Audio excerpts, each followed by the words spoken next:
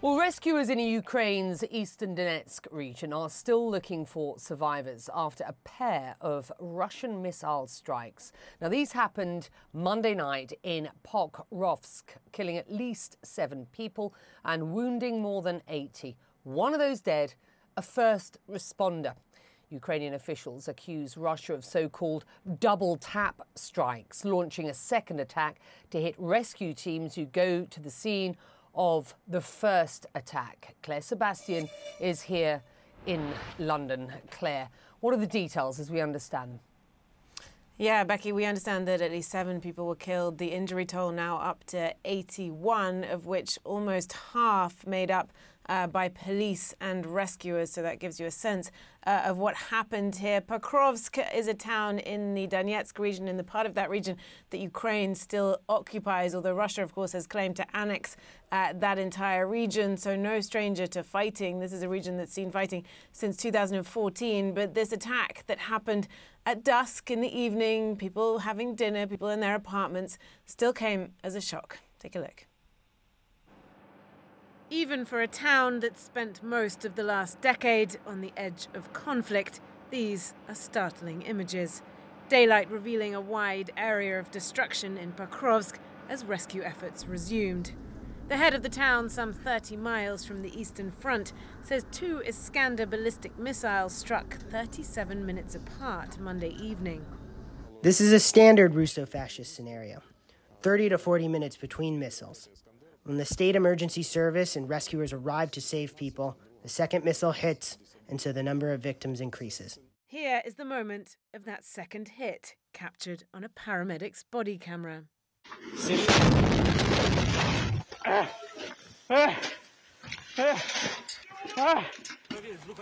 Not surprising, then, that dozens of police officers and rescuers were among the injured, as well as children. The deputy head of the state emergency service in the Donetsk region killed. Having witnessed the first strike, this 75-year-old woman fell victim to the second in her own apartment. There was a first impact. We were not hit. All was okay here. I was talking on the phone, sitting, and then suddenly this flew out, and it fell around me. Then the window fell on me. My back has cuts. A hotel, now closed, an Italian restaurant once frequented by foreign journalists, also hit.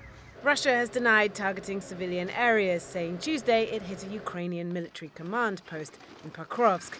But nearly 18 months into this war, attacks like this are commonplace. And Ukraine says Russia is not letting up on the front lines either.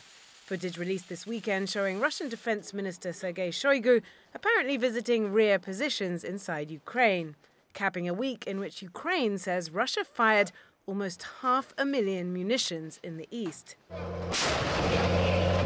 This as Western officials tell CNN 2 months in, briefings on the state of Ukraine's counteroffensive are growing more and more pessimistic, as Ukrainian troops still face layers of Russian defenses in the south with mounting casualties. One chink of light, the first batch of US Abrams battle tanks is now ready for shipment and set to arrive by early fall. Likely not soon enough to turn the tide in the counteroffensive, but a boost for Ukrainian morale, again under attack. You know, Becky, these attacks on civilian areas, even though Russia consistently denies them, have become a hallmark of this conflict. We saw Kryvyi Rih at the end of July, Kramatorsk at the end of June. The randomness of this designed to sort of keep the psychological pressure on Ukrainians to test their resolve, even as Russia is struggling to break through their defenses in some regions. And just one more thing, rescuers also have been in the firing line throughout this conflict. We had a new number today from a spokesman for the state emergency services that 78 rescuers have been killed, 280 injured, they say, since the start of the full-scale invasion. Claire, just a little more, if you will, on these concerns about this Ukrainian counter-offensive. New CNN reporting revealing Ukraine's allies getting, and I quote here, sobering updates from the battleground. Can we be a little bit more specific?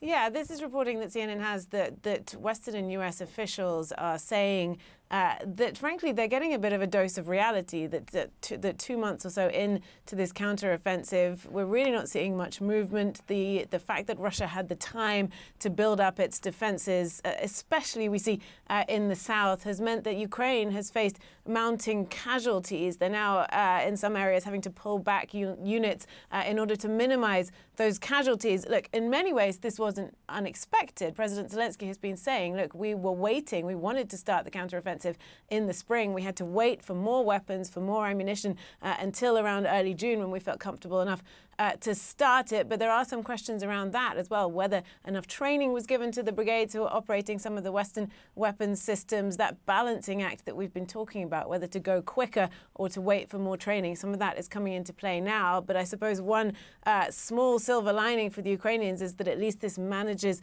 the expectations, and they are still getting, we saw with the Abrams tanks, they're still getting these Western weapons through. Yeah. And CNN Chief National Security Correspondent Jim Sciutto has been speaking with many of those US officials, and we'll be live with Jim next hour. Thank you.